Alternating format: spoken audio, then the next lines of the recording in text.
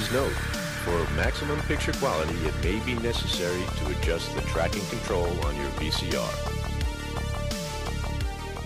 Not much has changed in the spirit of public transport since the 1970s, apart from the cost. It's very likely by getting on a train you're going to experience long delays, sit next to a variety of interesting and drunk passengers, you can hear casual racism, and put your life in general jeopardy. Where else do you expect? To live forever? This week we board a nice subway train for a little ride through the underground of New York. This is Adjust Your Tracking, a podcast where we're on an adventure to watch a century of cinema decade by decade, year by year, and I'm one half of your host, Liam Delaney. And my co-host is... Oliver Jones. And how are you doing, Ollie? I'm okay, thanks. Not too bad. I'm quite excited because we're back to New York this week for our little film fun. I can tell you if I've been somewhere or Yeah, not. we can play the biggest section on our podcast is Ollie telling us if he's been to a place in New York or not yet. But even better than that, our guest this week is going to be able to help us with that a little more. Because you live there. Exactly. I did indeed. Hey, Liam, do you want to redo that intro? Do you want another take? Never. Okay. Just roll with it. One take, Delaney. One take, Delaney. That requires professionalism that I don't have. Okay, fair enough. Everybody, just so you know, we all know he bungled a few words there, but we're just going to go for it. Yeah, I bungled about 3, was it? Fuck it. You only live once. Yeah, exactly. You only record once. Yeah, that's it. That should be the name of the podcast. Hell yeah. Yeah, one and through. What's that? Yeah. Clint Eastwood? That's a Clint Eastwood style of podcasting. Right. Move on. Set up and move on. That's a better name for the show, too. Set up and move on. How are you doing, Brandon? Are you doing well? I'm doing great. I watched this good movie and feeling good about it. Yeah, me too, actually. I can't wait to talk about it. Let's get in. Let's do other things first. Let's do whatever the fuck you do on this show. I don't know what we do on this show. I think isn't this the bit where you talk about other movies you've watched? Ah, yeah. What have That's I watched? Nothing. Well Next. done. No, I did. Actually, I watched Hamilton this week, which I guess Yeah, you can count as same. a film. Nah, it doesn't really, but who cares? It's pretty great. It's the release or whatever at the moment that everyone's talking about. But I mean, I went to see Hamilton on stage quite a while ago now. God, when was that? 2018, probably. I don't know. I keep entering the draw, the weekly draw or daily draw or whatever, to try and win free to get tickets for it. a tenner. Yeah. Yeah.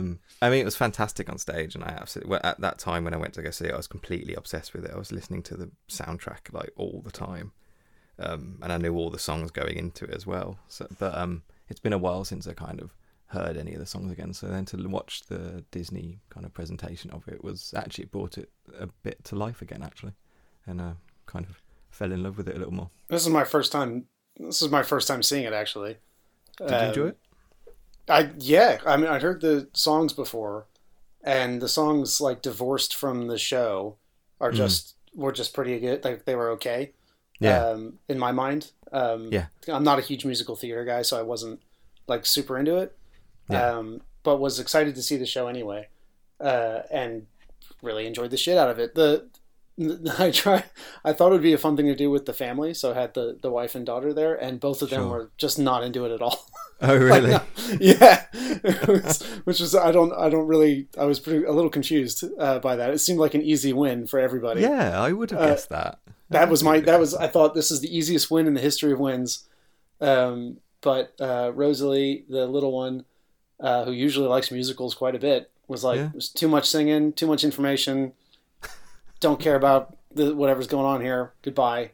She also likes history a lot. I was very confused by this reaction. Weird. Yeah, I think she's at the age now where anything I say is wrong, no matter what. Sure. So it was so It was your mistake for introducing it. If she'd found Yeah. it naturally, it would have been Exactly a different right. thing. And the other thing me and the missus have been watching is the hip-hop documentary on Netflix, Hip Hop Evolution. I don't know anything about that. Yeah, if you want to know the history of hip-hop, it's pretty good. And she was interested. And essentially now is like a proper hip-hop head now, all about it. And so once this show starts, she's like, where are the bars? What is this nonsense? Like, these rhymes are fucking weak. I feel like I don't need to watch that because I filmed a seminar with KRS-One Yeah. about a year ago, and man, that guy can talk. Yes. He's in it. Who's KRS-One for me? And anyone KRS-One, he's like one of the founding kind of hip hop artists, I guess. Yeah, he's one of the first great like MCs from the mid to late 80s. But he's such a wicked dude, and like he calls it the Church of Hip Hop, like it's like a religion almost, pretty much. And he's very into it. You know, That's cool. it's more than just a lifestyle, and that it's like a religion in his eyes, which could be. when he came onto the show, I said, "Mary Louise, that's the guy Ollie interviewed," and she had no idea what I was talking about. She didn't know who Yeah, Ollie was. he was meant to talk for an hour. He spoke for 4 hours, and I was shitting bricks because he had my phone in his pocket because it had my clip mic attached to it, Mm-hmm. and I forgot to charge my phone that day, and I had like 30% battery when I started it, and when he handed it me back, I had like 1% left, so I just got it all. Well done. That's professionalism again. Professionalism. I was going to say about Hamilton, just I really like I think it's a really good way to kind of present musicals though as well, or present kind of live theatre in filming it professionally and properly like this, because it's, I mean, Lynn has said about Hamilton, and I absolutely agree with him, that it wouldn't make a good film, because I don't think live theatre and live musicals make good films. I don't think there's a good translation there, especially in something like Hamilton, which is a proper, opera. Little Shop of Horrors called, and would like to have a word. Yeah, and West Side Story is currently slapping you upside the head. Well, I guess so. It's just like stuff like Les Mis and things like that. When it's actually an opera rather than a musical that has dialogue in it as well, I think sometimes the presentation on film can be a bit kind of weird. And if it works like this anyway, just film it and release it on Disney. If it doesn't have the stereotypical acted parts, then I think you're kind of, what is the point then? But it's a tougher like nut to crack, for sure. Like if you were going to do a film version, you would have to be pretty inspired to figure out how to do it. Yeah. And either way, I enjoyed it in this format quite a bit. And what I like about Hamilton as well is it's, I like all the songs, but what shocked me when I went into it is how awesome the stagecraft was as well, and how the company kind of moves the stage around, like becomes props, moves stuff around. Everything's flowing all the time. I didn't really realise by just listening to it how kind of expertise all that was as well. So I would that's say that kind of really fun to watch. That was my takeaway as well, was how great the performers are.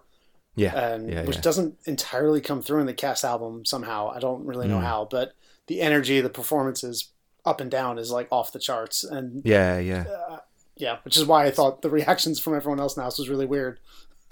I guess if you listen to the pre-recorded audio, then they're not doing the running around and dancing and stuff, which all adds to it. And I haven't seen Hamilton, so I don't know what they do. But I don't know if a cast recording's actually a show or not. I don't know if they do that. I wanted to wait until I could see it in person, because I was going to go and see it, and then COVID hit, and then so I don't know whether to hold off and wait till I can see it in live, or just watch the. I would watch this. I'd say do both. Yeah, just do both.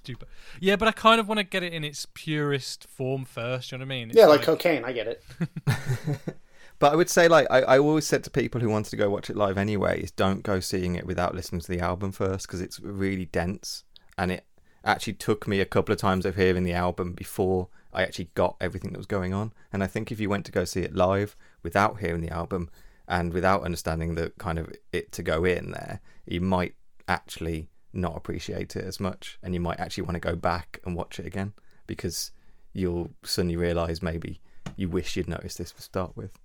So I would actually recommend hearing it and watching it before going to see it live. I kind of don't want to do that though. I like just letting it wash over you.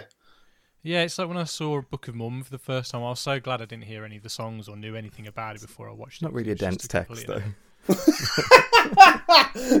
The only positive, or the big positive for me for listening to the album first, I can't speak to watching the filmed version versus the live version, was that for me, the hype of the show was just completely out of control and insane.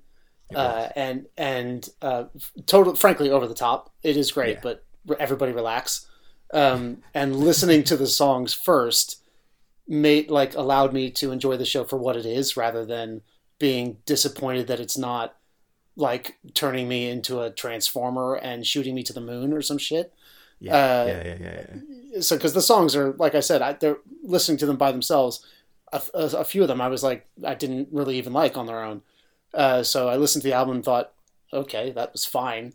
And then flash forward to this, I've got that baggage of the hype like off my back, and could just take it in and enjoy it for what it is, which is really, really fun, really, really well done, really, really well performed American musical, rather than necessarily like a revolutionary, form destroying, age defying piece of art, in my head anyway.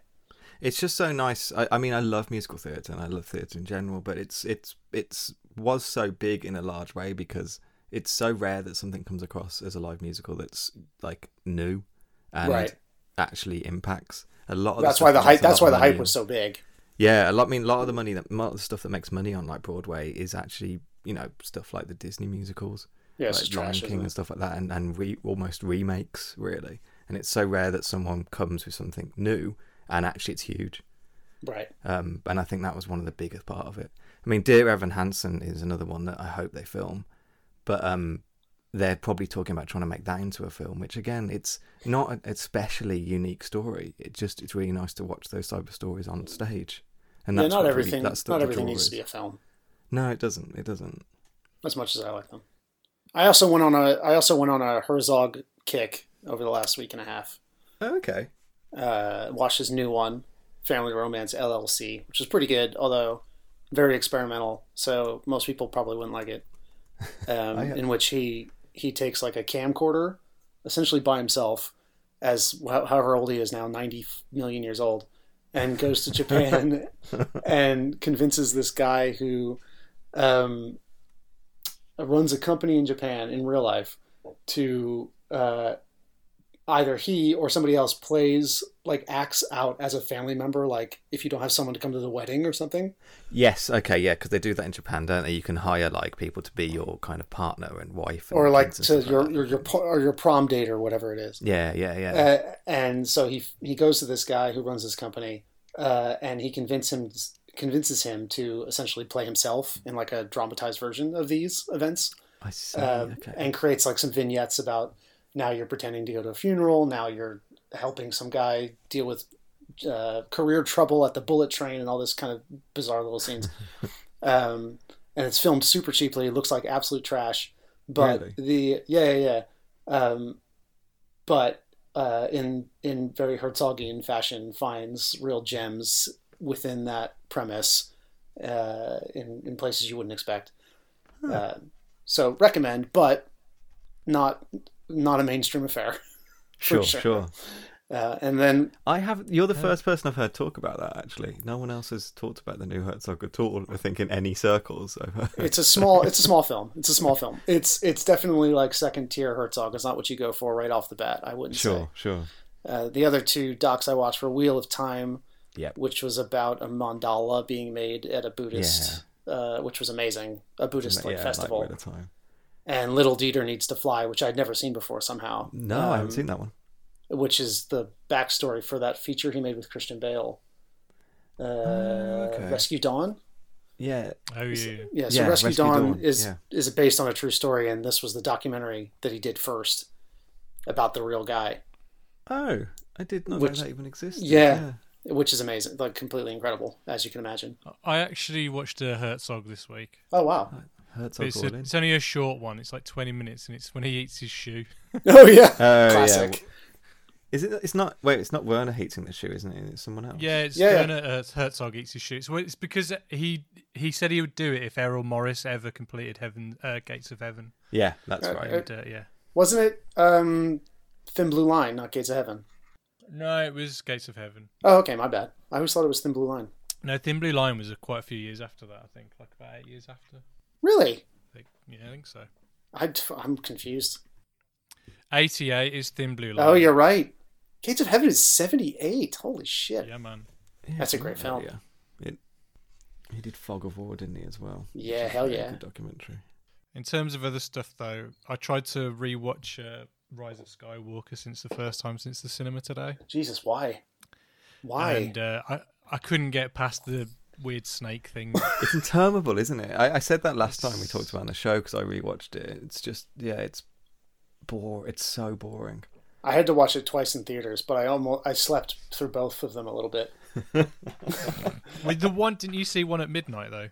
Rich Howell made me fucking go to a midnight one, which He didn't make you. I felt really bad. I was going to feel really bad if he was by himself, because he's a good friend and I like him. And I wasn't. Both of us flaking out on that would have been pretty poor. Well, yeah. I mean, I couldn't help that one. But, Sure, whatever you say. I took one for the team. Yeah, but when I saw it with Liam, I hadn't slept for about I remember 40 odd hours. So I was thinking, maybe I've just done this film a bit of a disservice. No. You know, I was very tired. No, it's very bad. But no, I tried to watch it again today, and I just fell asleep watching it. So Yeah. Can we just say we don't ever need to talk about it again? No, that's fine. We just move on. It's gone. It's gone from my life. Just move on from Star Wars now. I'm done. Yeah, I'm done with it. It's managed to kill it. It's a fascinating thing. How many movies did it ever really need? Really? Did it really need? Does it really need 80,000 cartoons and TV shows and comics and novels? Does it really need more than 2 films? Ultimately, it didn't. It doesn't. That's need okay. it. I can't be bothered to talk about Star Wars. We were talking about that actually because for our 70s series, we always want to do a classics revisited kind of episode. So we watch something again that we've seen a lot, and the obvious one for the 70s is like Star Wars because And me and Ollie both said to each other, no chance. I have no interest in watching it. I don't want to talk about it. I don't want to watch it. I mean, I'll watch the first Star Wars any single day, but I don't think anyone needs to talk about it anymore. Yeah, agreed. I don't know what I've got to say that anybody's said already. Do you know what I mean? It's kind of... Yeah. It's all been said. It's all done. Same with Jaws. Jaws. What else is there to say? Yeah. Which, wonderful film, and I watch it a lot, but... Do you know what else there is to say about Jaws? I was this week years old when I learned Quint was English. Me too. Me too. I was going to mention that. I kept on looking it up. I couldn't believe it. I'm still not recovered from this. You were idiots. You didn't know Robert Shaw was English. No, I had no idea. I swear to God, I thought he was American. Yeah, I'd never seen him in anything but Jaws. I haven't. He's in some other classic films that I've been meaning to watch, but I haven't yet. So I had no idea. I think I've seen him in stuff and not really realised it was him, which is a bit embarrassing. But because I've seen Russia with Love and I didn't know he was in it, and I've seen The Stink and I didn't realise he was in it. So I don't know. I knew him as Quint more than anything else, and Quint's American, and that's. I don't know what to tell you. Yeah, his performance as Quint is so convincing that it literally is impossible that he's actually. Actor? Nah, I don't believe it. This is all a ruse. I don't believe any of it. I was literally, when I think it's Walter Matthau goes something like, he's either English or a fruitcake, which is a line I wrote down, like, I don't know what that line means. I was like, is he putting on an English accent? Why is Robert Shaw being English in this? Was literally what I thought to myself during this. I wasn't sure it was the same guy, because I can't remember anything, as we've said in the past, and he's got his funny mustache on, and the performance is so completely different because clearly he was a great actor. Yeah. And like halfway through the film, I'm looking at his face, going, "That looks really familiar. This guy looks real familiar. Who is this? That can't be Quint from Jaws, can it? Why is he putting on a British accent? Same thing. Why is he English? I don't understand." And then when the you film all know me. You know what I do for a living. Right, very good. That's my Robert Shaw. Is he Minnesota now? Yeah. I think you should do Brummy Quint, Ollie. Brummy Quint. What's going on? I don't know. He doesn't know. You can't do it. Sharks in a water. No, that sounds Australian. How come you can't do your own accent? I don't understand. Because I'm not a yam. Talking of Jaws, talking of Shaw, have you guys ever seen the other? Well, I guess we know the answer to this because both of me and Brandon have never watched Robert Shaw or anything else. But he did the other Peter Benchley novel in '77. The Deep. What now? No, you know, Peter, don't know anything about that. Peter Benchley, who wrote Jaws, the follow up to Jaws was called The Deep, which you don't count Jaws 2, and Robert Shaw was the lead in it as well because of Quint, and it's got Nick Nolte in it as well. And wow. Yeah, He only died the year after that as well, didn't he? He died in like 78. Yeah. Who, Robert Shaw? Yeah. Oh, wow. He wasn't that old, was he really? He's about 50, 51, something like that. That sucks. That's not good. Unlike Ennio Morricone, that's not very good. Oh yeah, just this week, wasn't it? I had no idea he was alive. That's me neither. No, I thought he was dead years ago. It's such like an old name that I just assumed, yeah, he must have died forever ago. When did Leone die? Leone? Sergio Leone. Yeah, it must have been a million years ago at this point. I assumed they just died like on the same day. Like they just looked at each other and went, "Okay, we're done," and just fell over. 89 he died. Age 60. Okay.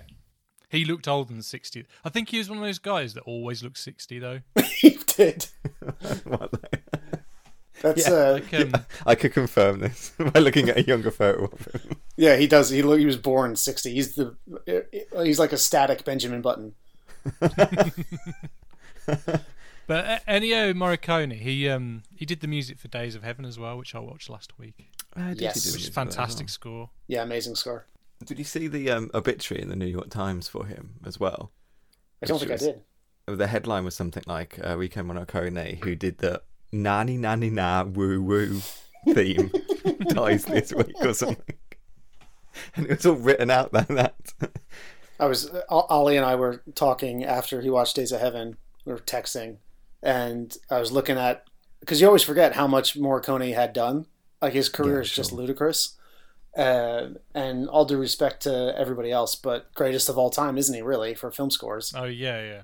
It's just the breadth of his work and the different types of he's known for Good, the Bad, and the Ugly, obviously. But all the Days of Heaven's completely different. The Thing's completely different. A billion other films I'm forgetting are completely. Hateful Eight's completely different again.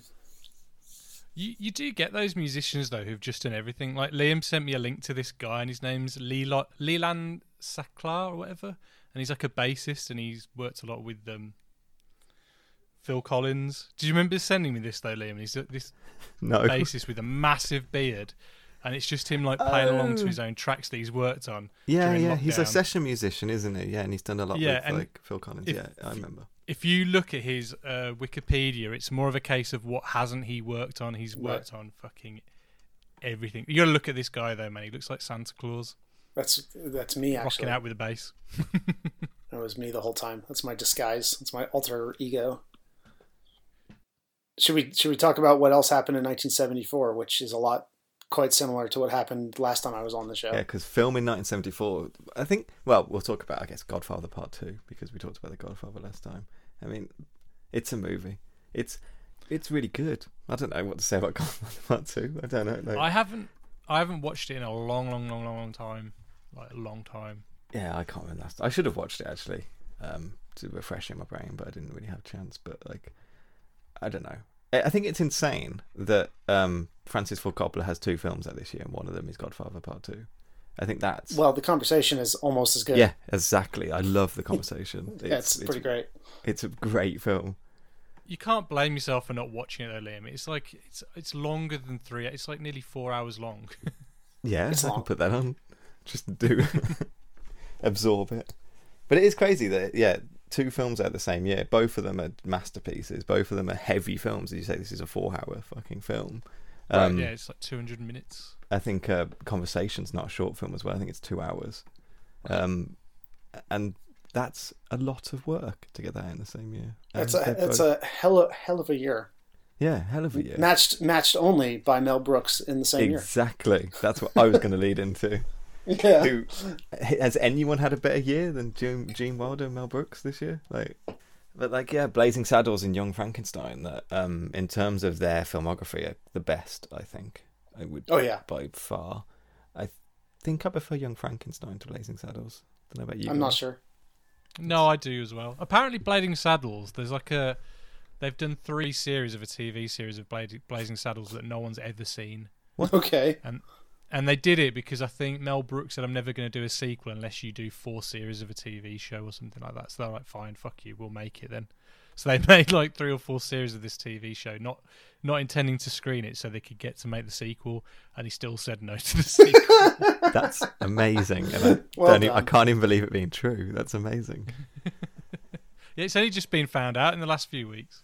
I haven't seen those 2 films in a long time either, so I couldn't say which one I like more. The joke that I remember the best from either of them is definitely the putting on the Ritz from Young Frankenstein. Yeah, by far. As legitimately one of the funniest things that's ever happened, ever. I haven't seen them. I haven't seen those films in since I was a kid. I think actually. Right.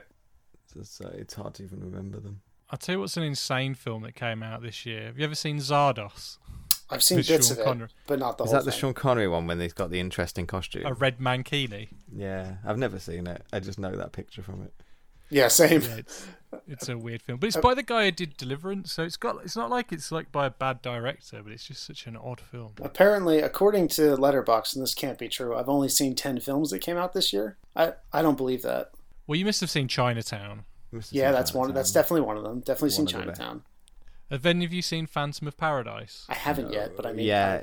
Is that the Phantom of the Opera one when it's like a sci-fi rock musical? Yeah, it's like a rock opera. It's kind of like a mix of Phantom of the Opera, Dorian Gray, and like Faust. Yeah, like all merged together by De Palma. It's a wicked film, though. Yeah, it's great. I've seen The Parallax View, The Yakuza, which is super fun. Parallax View, yeah, wow. I've seen Alice Doesn't Live Here Anymore, and then all the other films we just mentioned. And of course, you get John Carpenter this year with Dark Star. Comes out which I still haven't seen yet, but that's his first film, isn't it? His first film, yeah. I think it's written by Dan O'Bannon as well, who kind of helped create Alien. Yep. He wrote Alien. He didn't help create Alien. He wrote it. Yeah, but I think he was kind of like sacked off of it though, wasn't he? Nah. There's a whole like big story about that, isn't there? I think. No, I don't. He gets solo credit on it, doesn't he? Though as writer. Yeah. Does he? Yeah. I don't think anyone else gets I don't know what you're talking about. We got a Bergman movie this year. We got what's his face? Scenes from a Marriage, and then A Woman Under the Influence, the Cassavetes movie, which I have not watched because I went on a Cassavetes marathon a year ago, and wasn't really loving it, to be totally honest. So I really want to catch up with this film because apparently this is like his best one, but I'm having trouble working up to it because I didn't like. Because you didn't like the other one. What did I see? Shadows, maybe, and Killing of a Chinese Bookie. Oh yeah, sure, okay. Which you're supposed to really like, and I'm supposed to really like, and it has everything in it. Has that you should like. Brandon should like this written all over it, and was not working for me. I'll tell you a film I haven't seen this year actually that I really love. Well, I love the director Sidney Lumet. I can't talk. Sidney Lumet. Who obviously 12 Angry Men, A Dog Day Afternoon, and Serpico, but he did Murder on the Orient Express this year. Was that his? Yeah, when you got Albert Finney and Lauren McCall and Ingrid Bergman and Sean Connery. We'll talk. Martin Balsam from this film actually is in it as well. We'll definitely be talking about Sidney, and I don't know if it's Lumet or Lumet. Probably Lumet, if I'm honest, but I've never been sure. Isn't it? Yeah, I'm not sure. As he is maybe the most undervalued filmmaker who ever lived. Maybe. Well, because every time I put one of his films on, I think, is he actually the best filmmaker who ever lived? Yeah, I watched The Verdict recently, and I was just absorbed in it, going, why don't people know this is absolutely like stunning? Why does no one talk about this ever? And obviously, he had Serpico the year before this. I want to say, is that right? Yeah, it's the year before, yeah. And Network, Network, yeah. But then the all-time best New York crime movie, Dog Day Afternoon. A few years later, so you can't I think it's incredible. It's Serpico, Murder on the Orient Express, Dog Day Afternoon, and then Network. Consecutive years. There's no break in between them. He was a hardworking man. That is incredible. Yeah, incredibly hardworking. Yeah, Taking of Pelham 1, 2, 3 is in the genre of which Dog Day Afternoon is the king, and owes a lot stylistically, I think, to Lumet. So I assumed his name was going to come up quite a bit. I think it probably will more. But yeah, that's a film I've been meaning to watch. So I might watch Murder on the Orient Express before next week, actually. I keep forgetting that was his film, so I'll watch anything he's directed. So I definitely need to catch up on that one. You've got the rise of the slasher film, I guess, with like Black Christmas and Texas Chainsaw Massacre. Oh, it's Texas Chainsaw this year. Okay. And you've got Spielberg's first ever theatrical movie, haven't you? Is that Sugarland? Yep. Sugarland, yeah. And Foxy Brown comes out. Got some blaxploitation going on. Oh yeah. All types of fun stuff. I don't know what I'm looking at. Oh, there was Godzilla versus Mechagodzilla. That movie kicks ass. I know. Wait, I've definitely seen that. Screw you, Letterboxd. I'm gonna mark that one off. I've barely seen any Godzilla films. Yeah, I wouldn't even know where to start with them. Godzilla, you get those people who are obsessed with Godzilla films, and I don't know whether they think they're genuinely really, really good. Like the first one is great. The first one's really good. Yeah, the first one's really good. But like, you get those people, and I think, do you actually like movies, or do you just kind of like shit? I don't know. They're sort of like everyone's introduction to what is a fun bad movie. Yeah, okay. I guess so. You know what I mean? Like they're the introduction to the Mystery Science Theater school of enjoying a bad film. Yeah. For a lot of people, is the later Godzilla sequels, which are stupid, and really some of them are. This one is terrible, obviously, but hilarious at the same time. I should check them out one time. I'm not massively always into that kind of "it's so bad it's good" vibe. No, the first one's actually just good. Yeah, sure. Well, I should watch that at least. Yeah, was Shin Godzilla any good? I've heard it is, but I haven't. Much like you, I don't go way out of my way to watch every single Godzilla movie. But I've heard the last two. Is that the newest Japanese one? Then I can't remember. There's Shin Godzilla, and I think there was another recent Japanese one, and I've heard that both of them are quite fun, but actually good fun.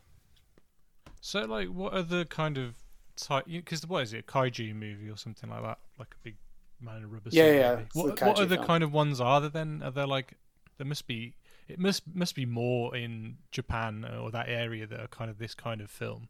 Yeah, well, there's Godzilla's the king, obviously, and then you have a bunch of other small ones that I don't remember which one's which. The giant turtle I've seen, which one's that? Oh yeah, which one is that? Is that Gamora? No, that's a totally different thing. No, Gamera. Yeah, that's I've seen those. Isn't there another one called Gorgo? No, I don't know. This is not my genre. Well, King Kong counts as a kaiju film, does it? Yeah, definitely. Does it? Yeah, absolutely. Of course it does. Not a Japanese one. Not a Japanese one, but it's similar sort of thing. It's the same. Gorgo, that's what I'm thinking of. Gorgo, it's like a British Godzilla, basically. Oh no! What is it like? God, bowling hat. There's no way that's good, is there? Captain Joe Ryan is salvaging for treasure off the coast of Ireland when a volcano erupts, nearly sinking his ship. Oh no! That sounds good. That volcano off Ireland that brings the monsters. Gotta watch out for that. Yeah, the giant turtle one is Gamera, isn't it? Yeah, that's the one I meant. Yeah. I confused it with Gamora, which is a biblical story. Totally different. Gorgo literally looks like Godzilla. He does, isn't it? You couldn't describe Gorgo and not describe Godzilla. He's got bigger ears. That's the difference. Yeah, there's loads of knockoffs. I mean, recently you got The Host, which, well, not recently, but that was a great film, The Host. Host is an awesome film. And then did any of you see Colossal? I did, yeah. I actually quite like that film. It was alright. It's where Anne Hathaway's kind of got a psychic connection to a giant monster. A giant monster. So whatever she does, the monster does as well, but in Japan. So if she's hungover and drunk and falling all over the place, the monster in Japan is essentially drunk and falling all over the place. It's quite good though. But does it work the same way backwards as well? So whatever happens to the monster happens to her? No, so if she stands still and doing nothing, the monster just stands still and does nothing now. It's all connected to her basically. Then there's another character who has the same ability. Yeah, he's kind of a bit abusive towards her, isn't he? He fancies her, and then when she kind of rejects him, he kind of takes it badly. And I think it ends with her going to Korea or Japan and having her monster self projected back into small town wherever the fuck. Yeah, yeah, that's correct. Something yeah. I don't remember. It's was worth okay. a watch, Liam. Though. I'll check it out. It's got Anne Hathaway in it, therefore it's worth a watch. It's worth watching, yeah. Watch. Yeah, it's got that going for it. It's got Jason Sudeikis in it as well. That guy. Anyway, shall we move on and talk about the film this week? It's a possibility. Do you have to intro it, or do we just dive in? Yeah, say this week we're talking about The Taking of Pelham 123. 1:23 p.m. A crowded subway train starts its run from Pelham Station in the Bronx. 1:45 p.m. 4 desperate, heavily armed men seize control of the train. Open the door or I'll blow your head off. Taking 17 people as hostages. Your attention, please. Now then, you'll all remain seated. Anybody who tries to rise is going to get shot. I do hope I have made myself understood. 2:13 p.m. The city of New York is given 1 hour to come up with $1 million ransom. You're out of your skull. All units stand by on the double. What's up, Z? The train's been hijacked. Millions have read it. Now you can live it. The Taking of Pelham 123. There is no way you can get away with this. You are underground in a tunnel. At precisely 3:13, we are going to begin executing the hostages. Let's go! Nothing will happen as long as you obey my orders. New York City is held powerless in the grip of 4 ruthless men. From the mayor's office Don't tell me I don't want to know. to police headquarters I've got about 50 men inside the tunnel, all wearing vests and armed with machine and submachine guns. We can fight the Third World War down there. to the nerve center of the world's busiest subway system. My only priority is saving the lives of these passengers. Maybe an hour isn't enough time. An hour is plenty of time. We agreed to pay the ransom. Repeat, we agreed to pay you the money. Now turn your clock off. The money has to be counted, stacked, tied, transported uptown. It just isn't physically possible. You'll be surprised what's physically possible. Pelham 123's in motion. There's nobody driving the train! How long does it take to get all that money together anyway? Just not gonna make it. We'll never make it. The passengers are dead ducks. What the hell they expect for that lousy 35 cents to live forever? Walter Matthau, Robert Shaw. The most spectacular hijack in history. The Taking of Pelham 123.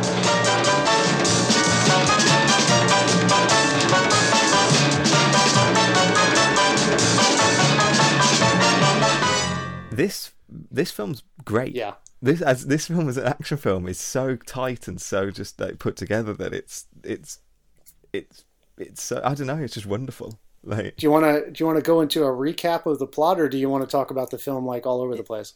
yeah, we'll have a recap and then we'll bash through it. Okay. I mean, it's very easy to recap, isn't it? It's like basically four people take over a subway car and they demand $1 million, or they're going to start killing the people they've taken hostage. That's pretty much the setup in the film. That's the setup, and it delivers upon said setup, doesn't it? Yeah, it delivers all that. I think it's got an interesting background though. Before going in, because it was an incredibly popular book that came out a few years beforehand. I think 1973 it came out by Morton Freedgood. I thought it was Peter something. John Godey sure. apparently. Actually. Oh, there you go. Sorry, Peter was the screenwriter. Oh, maybe that's why I'm confusing it. Hold on, let me get IMDb up, because this film has a murderer's row crew on it. And what I love about the film is the tagline for the film is like, everyone read it, now you can live it. Like, this book was so huge that they were just like, you love the book, come watch this. Yeah, and it was the Lord of the Rings of its day. Yeah, absolutely. Like, I mean, that's not true. That's not true at all. But what was really interesting about that, and it's how kind of John Sargent gets this job, because John Sargent's an interesting guy to talk about a little bit. Yeah, for sure. Is the fact that they actually wanted Spielberg to shoot this, which because is they crazy. Which is crazy, yeah. And because they liked Sugarland Express, even though I don't know if it wouldn't have got a theatre release at that point, but the studio really liked Sugarland Express. They would have seen the dailies and whatnot. Yeah, that must be it. And but they basically thought he was going to be too expensive, and they thought the script and the book was so good that it was basically director proof, so they'll just give it to someone cheap, and they got John Sargent instead. I think the producer. I think that the how good this film is, the credit goes to one of these producers. I'm not sure which one, who made that call and understood that the script was strong enough that if you just played the script straight, that it would be great. Yeah. And I have a hot take, which is Steven Spielberg's version of this at any year of his life would be worse than the film that we have. I think so too. I think the same. Saying that though, Steven Spielberg directs Jaws. Joseph Sargent directs Jaws 4. Okay, so... Yeah, and they both shot the best 2 Jaws films. I'm not saying that Joseph Sargent's anywhere near as good a filmmaker as Steven Spielberg. He is not over the course of his career. I'm saying he was paired with everybody else on the crew, the right person for this project. And Spielberg's instincts for sentimentality would have served this film so wrong. What Spielberg actually said about this film is the fact that he didn't learn to bring a film in kind of on time and under budget until Raiders. And so he said if he would have got this film, it would have been a disaster because he wouldn't have been able to bring it in because he wasn't a filmmaker. Especially filming in New York, it would be a nightmare. The filming was amazing, actually, on this. Should we get to the realism of the locations and stuff? Definitely. Going to talk about that. But I also want to mention the previous film that John Sargent did was White Lightning with Burt Reynolds. And that was also a Spielberg cast-off. Spielberg was meant to direct that, and he turned it down as well. Apparently, the film that Sargent did a few years prior, The Forbin Project, is pretty good. But I haven't seen it. It sounds really cool. It's like a pre-War Games kind of thing. Okay, I don't know at all. It's worth just mentioning because... Go on. It's basically, I've heard someone else describe it, and they described one particular scene of it, which I'm not going to try and do because I haven't seen it, but it made me really excited to watch it. But essentially, it's like a U.S. supercomputer versus a Soviet supercomputer, like War Games kind of thing, and the supercomputers become kind of sentient. That sounds cool. And it goes, so it's that era of film, and apparently it's one of the better ones. Colossus, the Forbin Project. That's it. Just the Forbin Project. Yeah, that's it. And before that, he was a tried and tested TV director, which is... That's what I wanted to mention, yeah. Exactly what this film required. That's exactly what I wanted to mention, that he was absolutely like safe hands, TV director. He directed every TV show of the 60s that you want to mention. Yeah. He directed one of the best Star Trek episodes. I watched his Star Trek episode last night. Yeah, the Carbonite maneuver, I think it is. Yeah, the Carbonara maneuver where they make spaghetti sauce together to kill the aliens who can't deal with tomato products. It's got thingy in it, that actor that I can't remember his name, but it's Clint Howard. Clint Howard, that's it, yeah. Little baby Clint Howard. Little baby being Clint weird. Howard, yeah, is the alien. So did you watch this episode recently, or are you just a Trekkie? No, just a Trekkie. Oh, fair enough. Okay, because watching it last night, that's fine. I like Star Trek just fine. I thought, honestly, there were a lot of similarities between that episode, the way he directed that episode of television, and the way he directed this film. Oh. And again, shout out to the producer of this movie, who is, I think, Edgar Sherrick, I think is the person who made these calls. Okay. Because if you look at it, you can see the qualities that you want, which is making tension, keeping the tension alive. Keeping attention alive, yeah. The film. So for the first 30 minutes or 40 minutes of that Star Trek episode, it's one of those ones for the audience at home where the crew is up against a threat they don't understand and looks completely overwhelming. And it does the same thing, actually, where the alien threat gives them a time limit. Yes. And it's you've got 10 minutes to live. Yeah. And he pulls the tension out of those 10 minutes the same way he does out of the hour in this film. A lot of the best Star Trek episodes as well, and I can't remember that episode completely, but a lot of the Star Trek episodes actually take place like this film takes place, over the radio, basically. Yeah, exactly right. Same thing again. It does. It's the same. It's all negotiations between Clint Howard and William Shatner.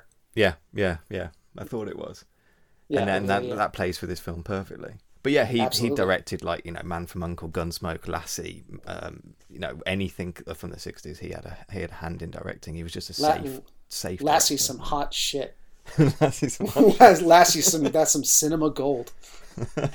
And then latter part of his career, we mentioned that he made Jaws, the Jaws Revenge, which was a huge bomb.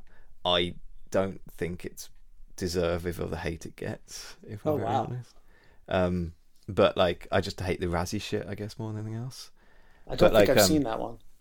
Because of that, he won got nominated or whatever, the Razzies, and he never directed another film again. He just did TV from then on. Wow. But he did the Karen Carpenter stories and things like that. So he did TV movies, but because of Jaws Revenge, he never did a theatre release again. Right. Which I think is unfair. I don't It's think too it's bad. that bad. But he did this film, and this film is wonderful. Yeah, That's the other right, yeah. main contributors that the producer pulled in, and this is an obvious one, was the cinematographer and editor from French Connection. Oh shit! Yeah, that is which obvious. massively explains what they were trying to achieve with this Yeah. adaptation. And works really well. I'm just checking Did if I lo- Ollie's there. Is Ollie there? It's just Ollie hasn't spoken in ages, and I was worried he'd gone away. Ollie, chime in. Well, what do you want me to say? You can't just say that. How do you feel about the cinematography of this film, Oliver Jones Go? Yeah, I thought it was good. Like especially in the low lights in the subway. It's it seems well lit considering the limitations they probably had of the camera and film stock and stuff in the. Because I know they shot in mostly real locations, so they probably did film in the actual subways. They did. They filmed in an abandoned line that's part of a museum, apparently. I wouldn't. Which is apparently where they film all like scenes that happen in subways in New York. Is this place? But yeah, Ollie, I thought the same thing about those scenes in the middle of the film when there was only emergency power and it was super low lighting. Yeah. In the train, and like at first I just kind of went with it and didn't notice, and then a few minutes in I thought, how the hell are they filming this on 35mm film with anamorphic lenses in 1974? Like there's not enough light for this to look this good. I don't understand. So I specifically looked that up because it didn't make any sense to me. Oh, and I found an article in Movie Maker about from 2009 by a guy named Bob Fisher, who interviewed this cinematographer and the guy who did the remake, which we don't need to talk about. But what he did, he used I had to talk about film speeds quickly. He used the same kind of film for the whole thing. So the film was no more sensitive to light than when he was in the studio, like filming the Office, where they're all talking with loads more light. Yeah. Mm-hmm. So instead of using a faster film stock, which has more grain and looks a little bit cheaper, he used the same film stock. What they did was they pre-exposed it before they filmed it a little bit. Okay, so they apparently use an optical printer to flash each frame by about 20%, and so raise the black levels by 20%, and then you can use that same film stock with the lower light and get that look. Which is just brilliant. Yeah, brilliant. Yeah. And it was such a unique look from that time period. You don't really see that very often. That's so ingenious. Like that kind of ingenuity that comes with like physical filmmaking in the 70s is fascinating to me. Yeah, it's people that absolutely knew their kind of craft, but mechanically knew it as well. Right. Because it was you're dealing with mechanical things at this point. I think that's so cool. I'm surprised they filmed in a real subway though. You'd think they'd have just built a set because. Apparently, caused a lot of people to get ill down there. Yeah, and like I was reading something about Walter Matthau was saying that he got a flu and everything that from being down there, but he was only down there for like one scene, if that. Oh, but that bit where he has to save Hobo Jesus, that bit of track is so horrible though. It's all like I saw it. It was like muddy and wet and like it looked rancid. It really did, and. He wasn't lying in it, but it looked horrible to me.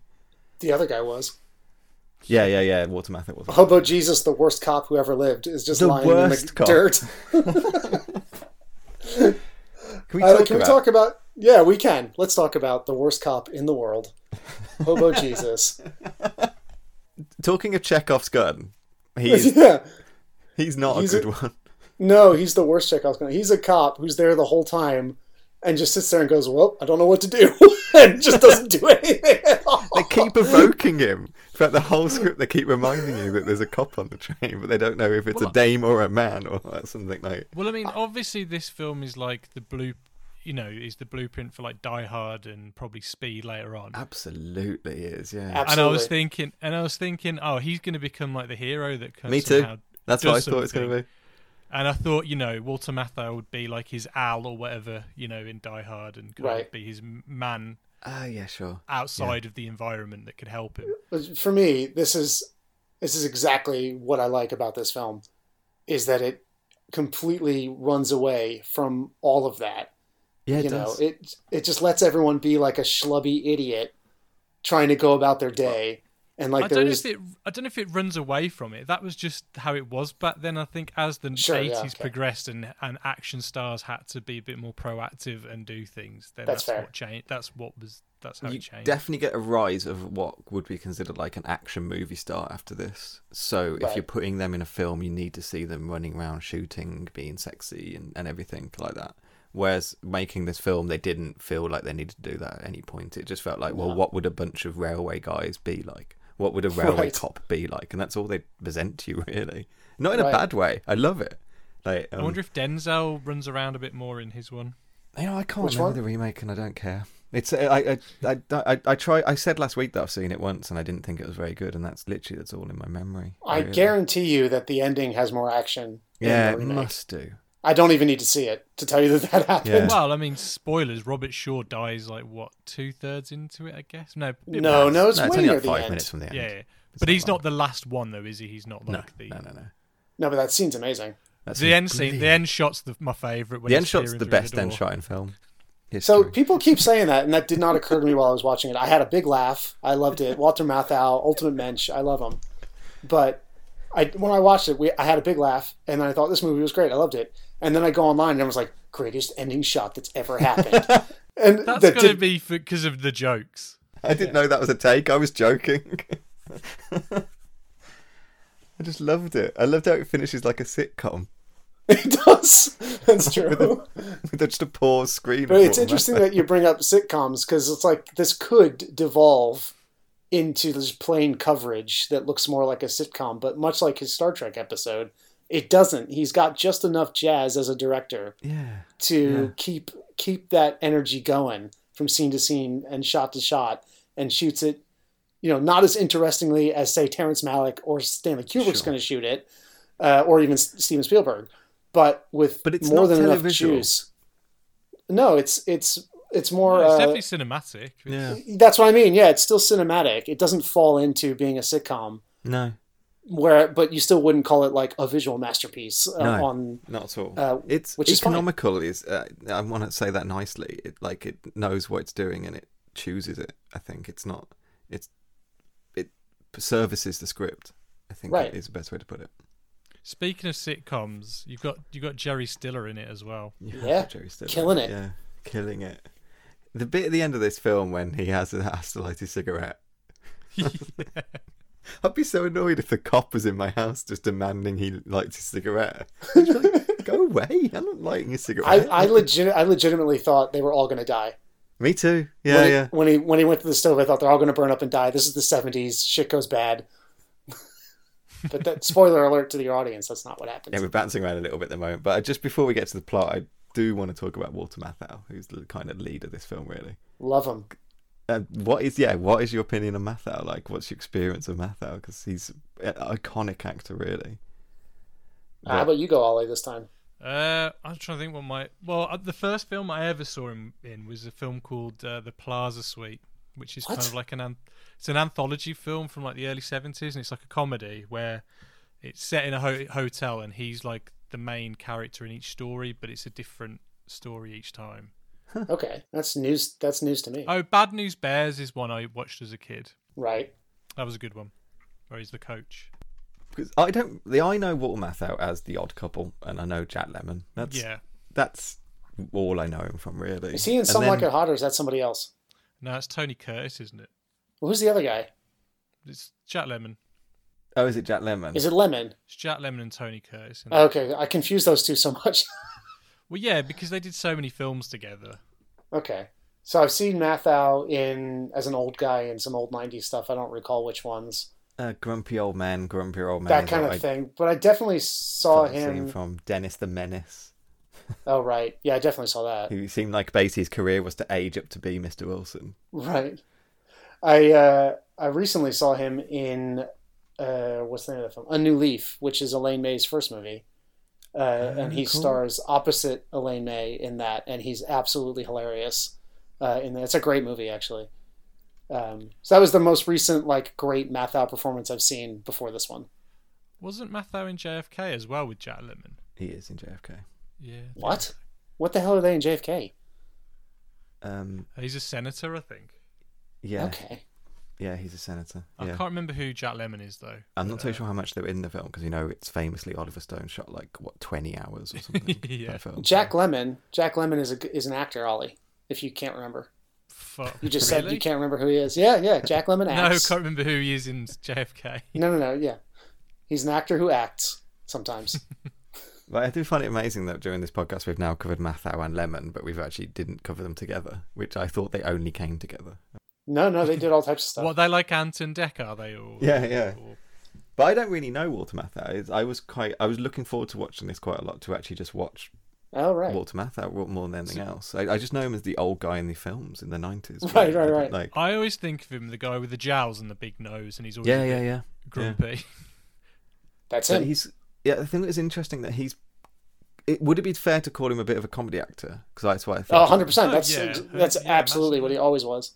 So I thought it was interesting casting to put him in this, as he does bring comedy to it a lot. I love his line readings all the time. He's really funny with it, but it's not a traditionally kind of comic role.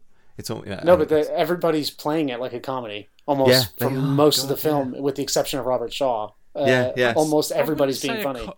They're just acting fairly natural. They're friends, so they're kind of all busting each other's balls and But they're bringing ball busting in this film. Yeah, oh yeah.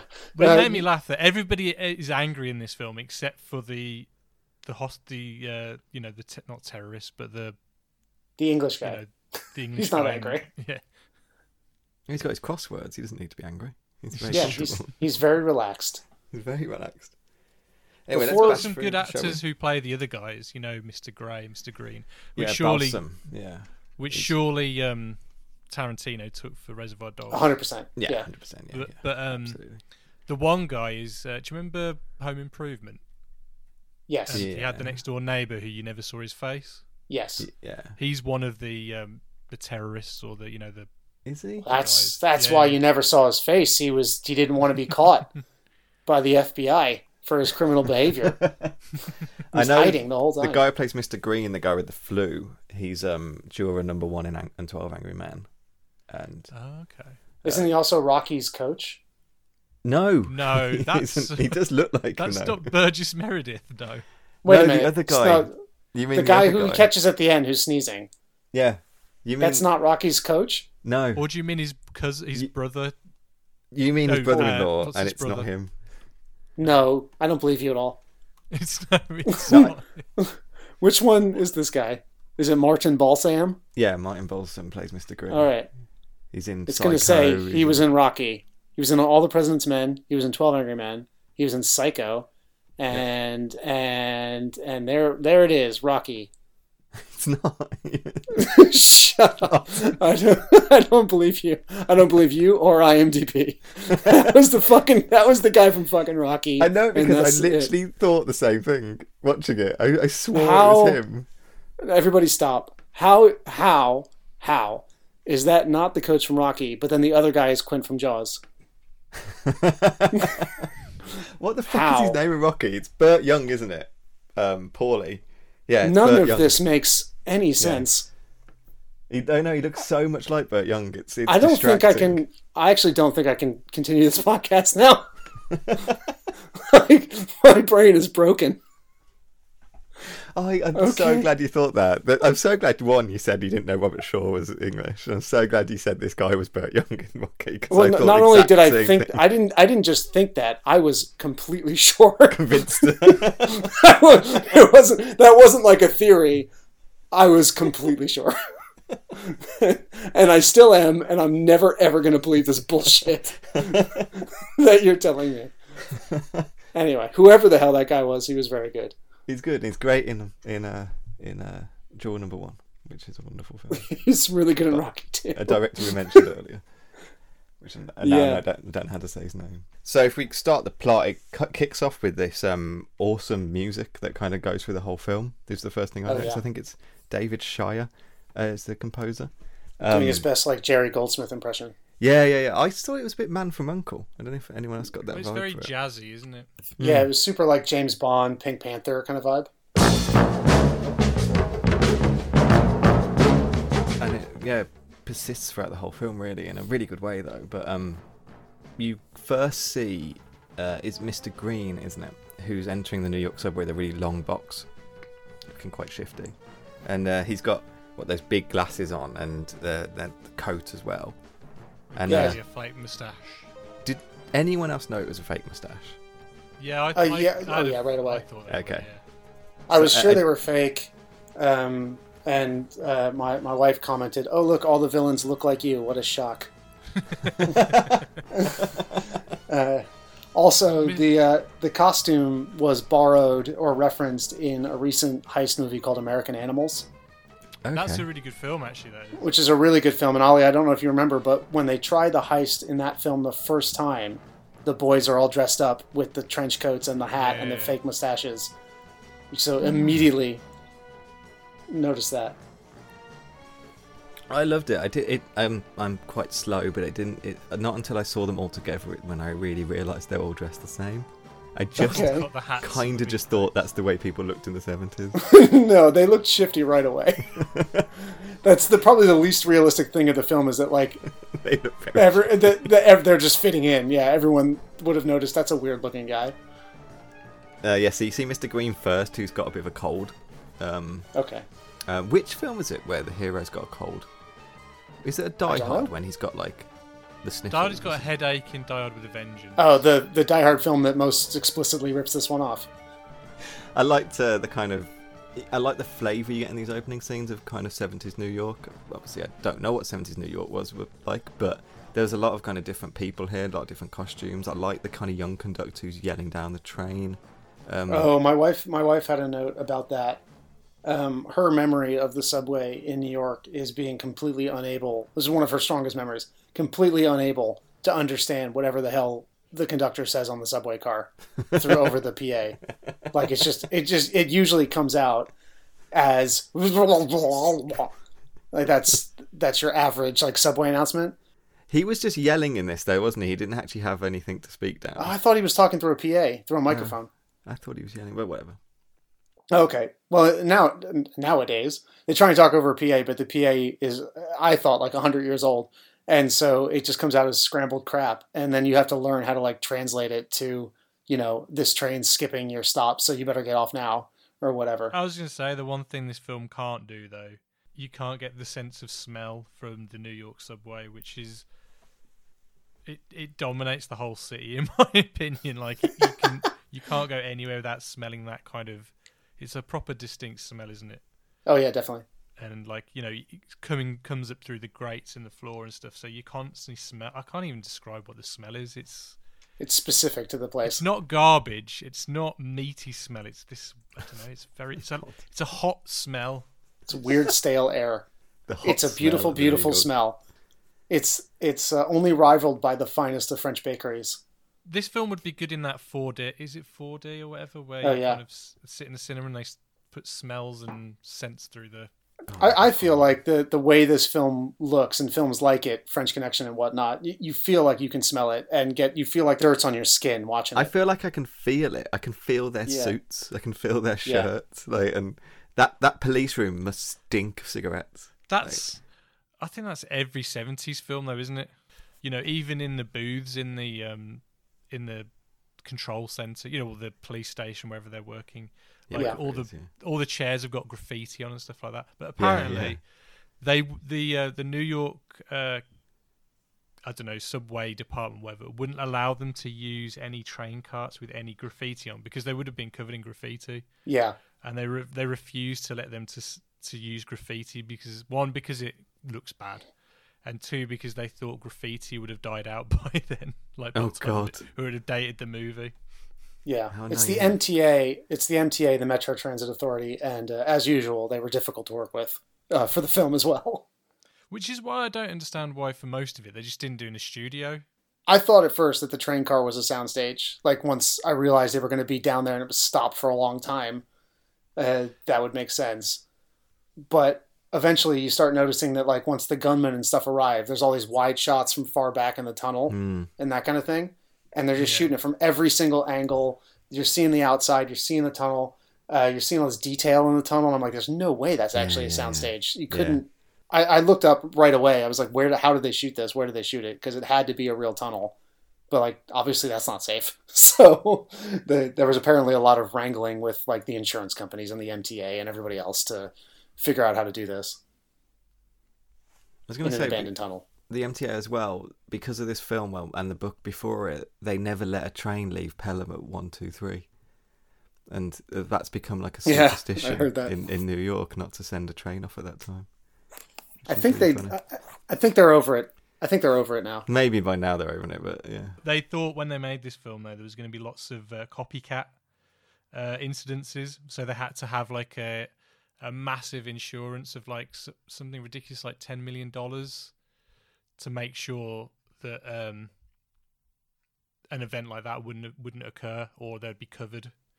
Apparently, the book was like more explicit and realistic in its heisting. And the film, they had to change it to make it something that actually wouldn't work. Oh, right, okay. Like if you tried it. It felt really realistic to me, but I don't know anything about trains, obviously, but it felt realistic to me. No, me neither. Here you go. It was a $20 million insurance policy in case that a movie inspired a real-life hijacking.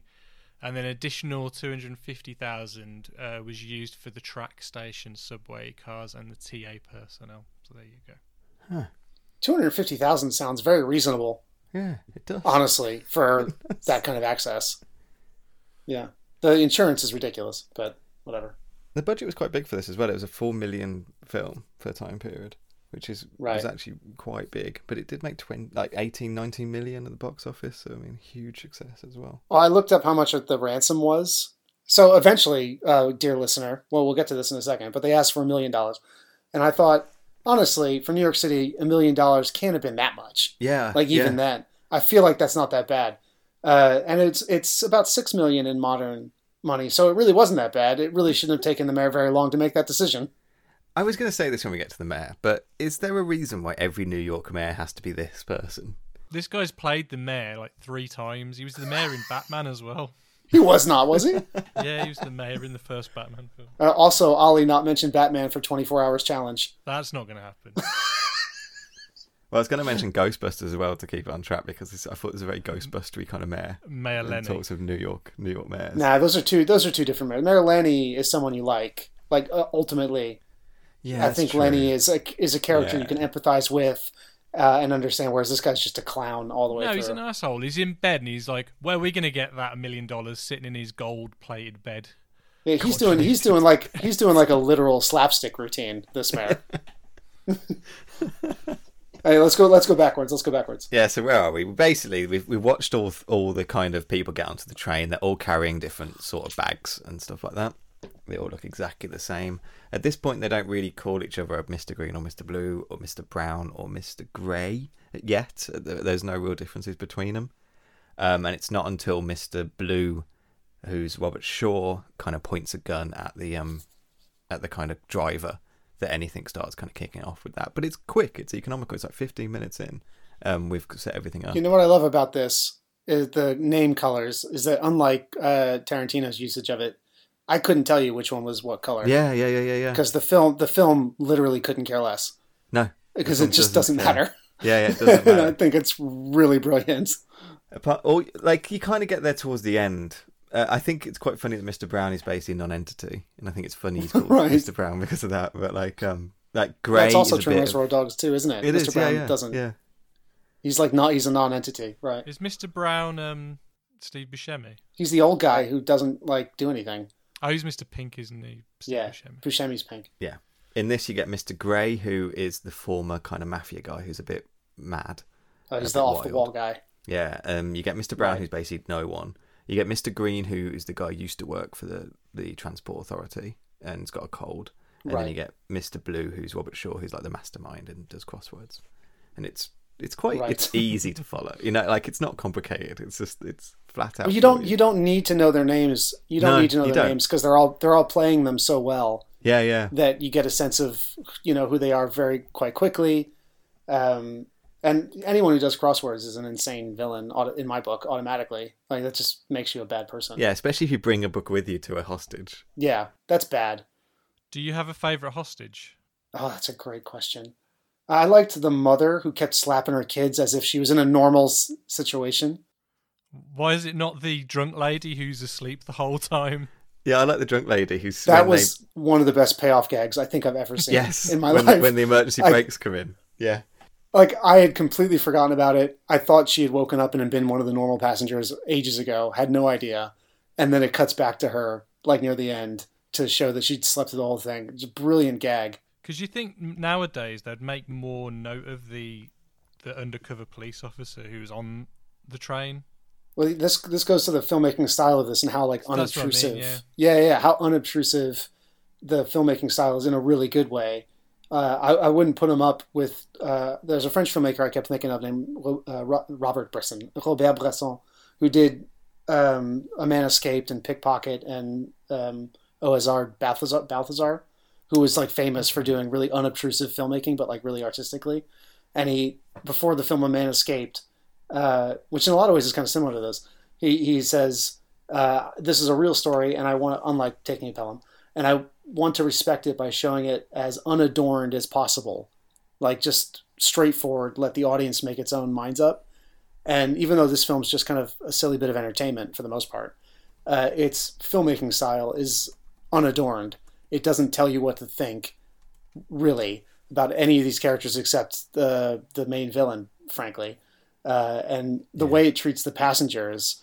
it doesn't spend a lot of time on them. It doesn't give you any tragic backstories. I don't know anything about Walter Matthau's character at all. No. And I mean that in the absolute best way. Yeah, because Ollie's dead right, is that if someone tries to make this film today or something like it, everyone's going to have a tragic backstory. It's all got to loop back perfectly in some kind of perfect arc and get fixed at the end. Walter Matthau would have like an argument with his wife at the beginning of the film, and they'll be arguing about needing to move out of New York and his job. He'd have a dead kid or something. Stupid. And then the end of the film, the terrorist would ending up where he lives and his wife's trapped there or something like that, and it would all circle back in. And there's none of that. There's none. It's none of it. It lets you judge what's happening based on just the actions, and it doesn't like highlight internal psychology, which is what Spielberg would do, which is why I'm saying it would be worse.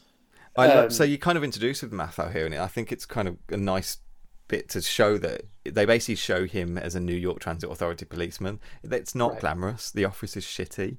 They all don't seem to really like their jobs. They just want the trains to run. He's been given some Japanese businessmen to show around, which is a very 70s trope. It's in so much stuff. Because this is on the list, yeah.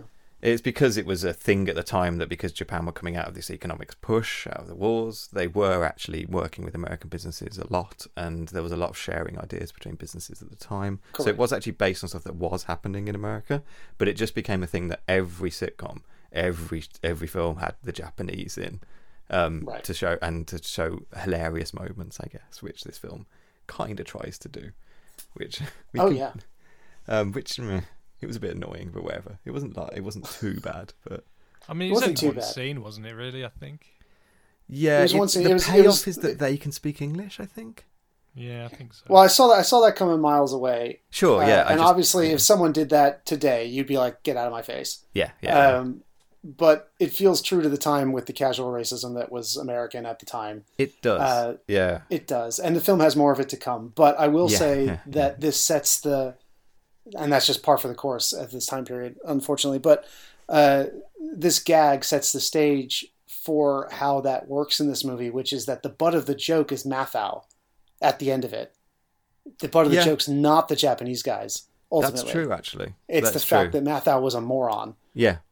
So I sort of think like the film, it has its dose of, male gaziness and casual racismness, but the men who have those attitudes in the film are often getting chastised or made fun of, or the butt of the jokes themselves. Yeah, it was Mr. Grey in the car that hits the girl because she's attractive, and she kind of just plays it off as like this probably happens to her too many times. But it is Mr. Grey that does it. It's not. So it is the guy who's meant to be unhinged. So it does play to character so much, but. It's not really. There's not too much. It's not too. As a rewatch in 2020, there's not too much in it that's going to put you off. It's not like Breakfast at Tiffany's, I think. No, God, no. No, thank God. I want to say that my third note is, quote, "This man's accent is beautiful." I think I was referring to the train driver, the young one. I'm not sure now. But my wife asked me, why is it that in the 70s the New York accents were bigger than they are now? Ever, yeah. To which I have no answer because I wasn't alive, so I can't tell you. But she's right. Not nobody, but very few people talk with that big of an accent. Is Mathau doing New York in this? Mathau's from New York. Okay, I wasn't sure. I double-checked, yeah. He's from the Lower East Side, Mathau is. And one of the things going through this film's IMDb that I really enjoyed, a lot like Dog Day Afternoon, for example, is that so much of the crew are New Yorkers. Honestly, like the director is from Jersey City, represent.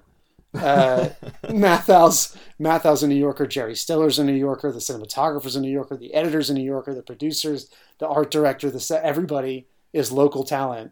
And how are we talking about how you could smell this film and you can feel the grit on it? It feels really real. They just feel like friends at their shitty job. I feel like the lived experience of all those crew members sort of like adds up to this verisimilitude in the film, which is pretty amazing. You get that bit later on when Kaz comes into the film now, and who's a kind of is in charge of the command center or something, and when he dies later on, someone back at Walter Matthau's plate goes, "What? They shot Fat Kaz." Like, then no point has been introduced as that, but it becomes like it just feels so real. They didn't seem like they cared that he was dead, really, though. Because it's like he was a pain in the ass, and they were like, "Oh my god, this annoying guy." But he's great. He comes at this point and he's like, Kaz is incredible. They're yelling at him, "Why is this not locked?" And he's like, "Who's going to steal a subway train?" And like, and moaning about how it's moving backwards and forwards. And what's his line? He goes, "How can you run a goddamn railway road without swearing?" It's right. He starts yelling about. They tell him off for swearing because there's a lady in the office. I love how he is a proper New Yorker. Oh, because all he wants to do is just run up into that train and scream at everybody. He doesn't care how threatening it is. He doesn't care how weird the situation is. Doesn't care that there's guns out. He's just like, "Shoot me, bitch. What are you going to do?" I'm like, I don't care. When he goes to the car and they're literally threatening him and he doesn't give a shit. He's like, "I don't care who you are. Like, I'm not interested. Get this car moving." That's my man. That's my man. Can we talk about the how the hostages react at first? Yes, they do not give a shit. When the gun first comes out. They're so apathetic to it. That is the most New York. That is the most New York scene in the history of cinema. Is that their first reaction is, "Oh God, another crazy person on the subway. What is this shit? Can I just get to work, please? Stop." And they can't take it seriously. When one of them, I think it's Mr. Green, goes outside and the lady goes, "Can I just go with him so I can get to work?" I thought she was the cop, actually. I thought she was the cop, and that would have been more interesting. Well, yeah, because they say, "Oh, it could be a girl." Mm. Yeah, my theory was there's no reason Mathau would keep having that line over and over again if they weren't gonna. Yeah, and there's some payoff. Pay it off. But there you go. I don't know. Anyway, what happens then? Well, is this when they call in to say their demands, isn't it?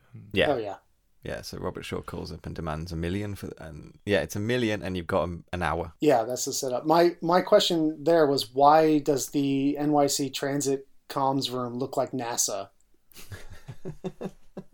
Like the setup with the desks and the mics and everything looks like a NASA set, and I feel like it can't look like that in real life. I like that texture though, with all the lights and the dots. Yeah, I like how everyone has a giant microphone on a huge stand, and they all look like they're about to drop like the sickest soul record of the year, or record a podcast, or that. Yeah, one or the other. Yeah, the New York Transit podcast. I was going to say you could kind of do this almost as a radio drama. Yeah, definitely. Yeah. I do like the texture of the room though, with like the lights and stuff. Like obviously now it'd be computers, like screens and stuff, but I like that old fashioned kind of just a visual representation of the line with lights on it that kind of blink. Yeah. I like that. Yeah. Same. Again, because the lighting is all that kind of old, kind of fake lighting as well, it just feels really 70s as well. It just feels like that room, it doesn't feel glamorous to work at this job or anything like that. It feels like an absolute pain. Also, Walter Matthau's tie is pimp. His bright yellow tie. The costumes generally are incredible. So when they bring in the demands is when we're introduced to one of the core relationships of one of the core comedic relationships of the film, which is Walter Matthau versus the other guy in the room who just cares about the train traffic. Yes. Is that the guy he picks up and throws on his chair later on? Yes. It's a brilliantly antagonistic relationship between these two, where Matthau's like the only person who seems to care about what's going on. Yeah. And this guy, all he cares about is the traffic on the 6 line. Yeah. And he's like, you know, it's rush hour coming in. In that guy's defense, that is one of the busiest commuter trains in the world. If not, I think it might have been or currently be the busiest in the world, because it goes to the financial district in that. But like, does this go with how New Yorkers are with each other? Because he like picks him up and throws him, and then the next minute he's on board then with kind of getting on with the job. Then, do you know what I mean? So you've kind of got this kind of like, I wouldn't say angry, but you kind of you don't dance around people. You just kind of. And Walter Matthau has to show his supremacy, his alpha male position. He's got an alpha male on this bitch and knock him down, and be like, "I'm boss. I'll slap you. Do what the fuck I say." Is it later on he just yells at him to go play with your chains? Yes. I love that line so much. I have that one written down. The throwing the person in the chair to get them to do what you want as a New Yorker, and all I can tell you, that's a good, that's how our working relationship works. Whenever Ollie tries to like not do what I say, I just chuck him onto the floor and say, like, draw some more, you dumbass. My chair is broken. You probably can't hear it, but that's from all the times Brandon's thrown me on it. It's how we communicate love, is throwing each other to the ground a lot. That's how you get shit done, especially in the train police or whatever they work for. And his other great line before that from the what's the antagonizing character's name? I actually can't remember. I didn't write it I can't remember anyone's names, because I can remember their faces and their personalities so vividly because of again this economic way they're presented and kind of clear way that they're played. I think it's Frank, but their names are like all lost to me. I couldn't care less. Doesn't matter. Anyway, he says, "What do they expect for their lousy 35 cents to live forever?" Yeah. Such a good line. That's an all-time brilliant line. But here we're basically introduced to the mayor, who is sick in bed and yelling at his maid, I guess. Yep. I think that's her job. I don't know what she is. Like nurse. She was the nurse. Oh, she a nurse, was she? Yeah. Okay. Yeah. Who's just an asshole who just refuses to. He's just concerned about his votes. He's that kind of mayor, really, isn't he? He was wildly ineffective. Wildly. A little bit kind of echoes of Jaws, I guess, a little bit. He just wants to get... that's a good point. Just wants to get stuff working again, doesn't really care about what's going on.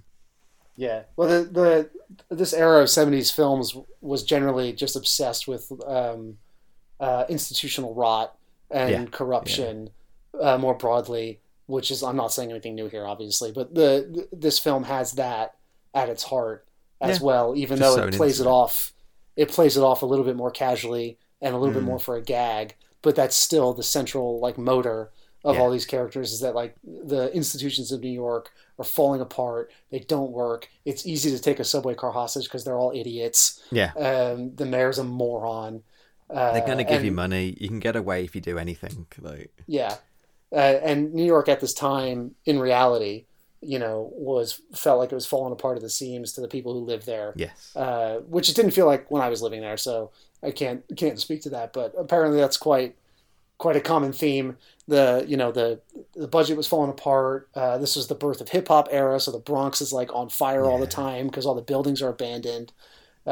Rich people and middle class people are like leaving Manhattan in droves. Then they all came back in the 90s and threw up the property prices, and now nobody can live there. They refused to pay rent for a while. I've seen that film. I don't know where they went. They all went to North Jersey. But you also, I mean, you get like you get that kind of rot in New York in like Scorsese films as well from the same time. Right, period, exactly. So it's that idea is in The French Connection. It's in all the Scorsese movies. It's in this movie. It's in all of the not the New York rot, but something like All the President's Men years later. It's in Dog Day Afternoon. It's just the idea that the institutions that the baby boomers, when they were kids, thought were invulnerable and good are probably not. and that whole generation tried to deal with that in these genre films all the time. I don't know why, but that's what they did. And it's not so much the kind of later thing with New York, which became this whole like, we'll stick together and the people in New York are invulnerable kind of thing, which we're like, or like a bit kind of New York-y kind of vibe in Ghostbusters, and then obviously Spider-Man was a big part of that, really. Sure. But at this point, no one gets Ghostbusters is a New York movie for sure. Yeah, but I mean, like at no point, no one's getting along in this film. It's a more... Whereas later on, they point out that people in New York, they all kind of stick together and they get through shit, kind of. Well, yeah. So in Ghostbusters 2, it's all about like the hatred in the city that's kind of creating this kind of evil, toxic ooze, and then in Spider-Man, they're all like, "You mess with one of us, you mess with one of us." Well, you have to remember that was immediately post September the 11th, the Spider-Man movie. Didn't Disney have something to do with like New York? Didn't Disney? What do you mean? Disney bought like Times Square, pretty much, didn't they? Oh, I don't know about Disney, but generally speaking, Times Square, even up to the point where I was a kid, so even up to like the late 80s, early 90s, was more like what you see in this movie, like a red light district, and sex shops and weirdness and like Taxi Driver and whatnot. And then during Giuliani's time as mayor in the 90s, it became the tourist kind of boring tourist trap. Both versions of this are bad. There's never been a good version of Times Square, but it became this kind of corporate thing that's like, it's my least favorite part of Manhattan for sure, by miles. We are literally like 2 lines into the plot summary in Wikipedia. like an hour 40 in. We've really dropped the ball on this one. Ollie, I suggest you edit the shit out of this. Nope. But like, there's not much more to say. It's so economical, though. At this, it's a lot of back and forth between the people in the car and Walter Matthau, like and negotiating. It takes the mayor quite a long time to decide to pay the money. Really, well, it takes them half an hour out of the hour they give them anyway. Right. Is it safe to say this film is almost real time? It was borderline, isn't it? It is borderline, actually. I didn't think of that. Not quite, but pretty close. It's an hour 40, isn't it? The film, so it's got to be a bit. Honestly, it might be. The hour starts about 14 minutes in. It doesn't have a funny title like Nick of Time to tell you that it's real time. Doing that, yeah. So you just have to guess.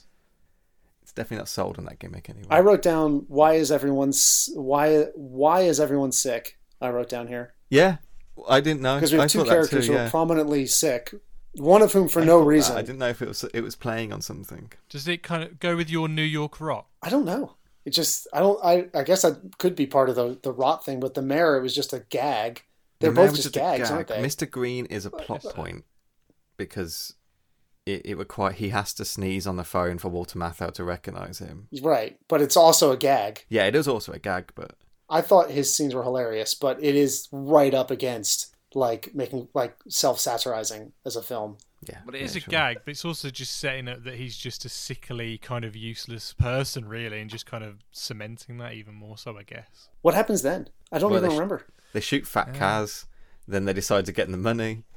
They give him 20 minutes to get the money together to get him to the train, and they give him quite complicated ways of splitting all the bills. That was never ever going to work. You get a lot of Walter Matthau learning how to delay them now and stuff like that, and trying to placate them. Right. I think he lies to them at one point. He tells them the money's actually there when it isn't, because you get this great chase through the streets now where the camera's kind of right in the front of the car, of the police car, and it's trying to make its way for all the standstill traffic of New York, basically. It ends up crashing, hitting like a newspaper bicycle or something like that. I don't know. It was that was a hot dog vendor. Oh, it's a hot dog vendor, isn't it? Yeah, for sure. And then Walter Matthau tells him the money's there, but it isn't yet, and it buys him a little more time to get the money down to the subway. It's kind of it's like tension. It's like a good amount of the money is just tension racking up, really. Yeah, there's no way they could get that money in that amount of time to that location. It's physically impossible. I love money counting machines. I don't know what it is. Mary Louise, my wife said the same thing, Ollie. She said she loves money counting machines. You two have that in common. Something about it. I liked that talking about how the money like literally physically could not have gotten there in time. I felt like that was sort of like a form follows function thing where the villain of this movie, just generally speaking, his whole MO is to do his whole plan so fast that no one can really react properly. Yeah. Like, what he's always doing is, I'm just taking this train now. I'm not telling anyone I'm doing it. I've just done it. And then turn around and say you're hostages. Like, he doesn't play with anybody. Everything he does, he doesn't give you time to react properly. Yeah. There's not enough time to bring the money down. There's not enough time to like realize later on that he's stopped the train here. It's not that clever of a plan, but he just does it so fast that you can't deal with it. Well, I feel like the film is doing the same thing. Yeah. I think it's spot on. Like the film moves so fast that you as an audience member don't really have time to sit there and think like, why is Walter Matthau in charge of anything right now? He's nobody. That doesn't make any sense. Yeah. Where's the FBI or whatever? But it doesn't matter because the film's just rolling along. What I really liked about that is that they don't even think about how to kind of stop him until much later. It's like all they're doing is reacting to his demands. That's all they're doing is reacting to him. They're not. That's all they have time for. Yeah, that's all they have time for. Exactly. They're not doing anything else, and it's much later that they start thinking, right, can we stop them? Which I really liked. It just felt really natural to me. And like Walter Matthau's kind of holding the whole film here together. Yeah, same. He's confident. He's quick talking. He's interacting with everyone. You know, he's interacting with the cops. He's mayor, confident, but he's not. Everyone in the room. Like it's good to watch. Is what I mean. Like, and I think Walter Matthau is good for that because he can just. Yeah, he's not intimidated. He's not intimidated. No. He's sweaty. He's not intimidated. But at no point do you feel like he's in charge, really? Like, he acts like he's in charge, but you never feel like this guy's definitely got everything under control. It's not like Schwarzenegger or whatever. He is playing it like just a schlumpy goofball. Yeah. Who was there on the wrong day. It's full of like jargon. It's full of like colloquialisms as well, and it feels rough. It just feels like, yeah, he's just a man who works there. It just really does feel like that. It doesn't feel like they're selling him as anything more than that. Definitely. Oh, Jerry Stiller's line about they're going to fly the train to Cuba. Oh, yeah. I also love that by the time the mayor decides to like do anything, he gets dragged by that one assistant of his who looked like a young, like smaller Ron Perlman. Yes. And he drags him down to the subway station on 28th, and you're on the cop who's there, who we don't really meet, but he's like the cop who's in control, quote unquote, by the subway station. And he's talking to somebody else, maybe Matthau on the radio or something. And you just hear boos from the crowd. Yeah. And you, the audience, know automatically what's happening. Yeah, absolutely. Like, and the film doesn't even cut to the mayor. It doesn't ever show you the mayor again. No, you don't even need to know. You already know. This point is when they're kind of walking through the tunnels to give them money, and you've got that one cop we didn't mention who's kind of hiding in the tunnel, who's staring at them. Yes. And he's pointing his finger gun at the train, and at the same point, for some reason, some of the other people start shooting. I couldn't work out why everyone started shooting, if I'm honest.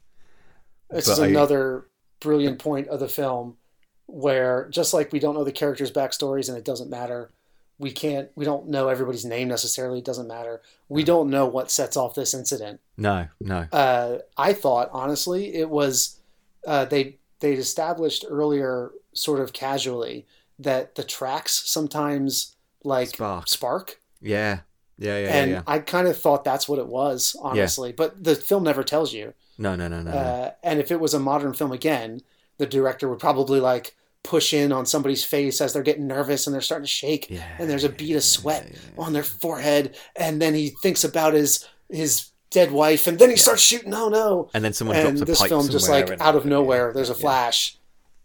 There's a flash, and everyone just starts shooting. The cops are shooting at the train, and the terrorists are shooting back into the tunnel and stuff like that. Like, this is the last you see of that guy, that cop as well.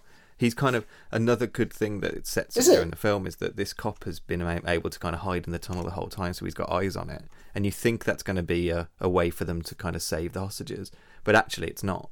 It's just another plot point. It's another. Does he get injured in that scene? I don't know if he gets injured or not, but you don't see him again. It doesn't matter. No, I don't think so. But he has this brilliant line. He's a black guy, and he has this brilliant line, like, make sure that they know, where I am, because I'm pretty dark.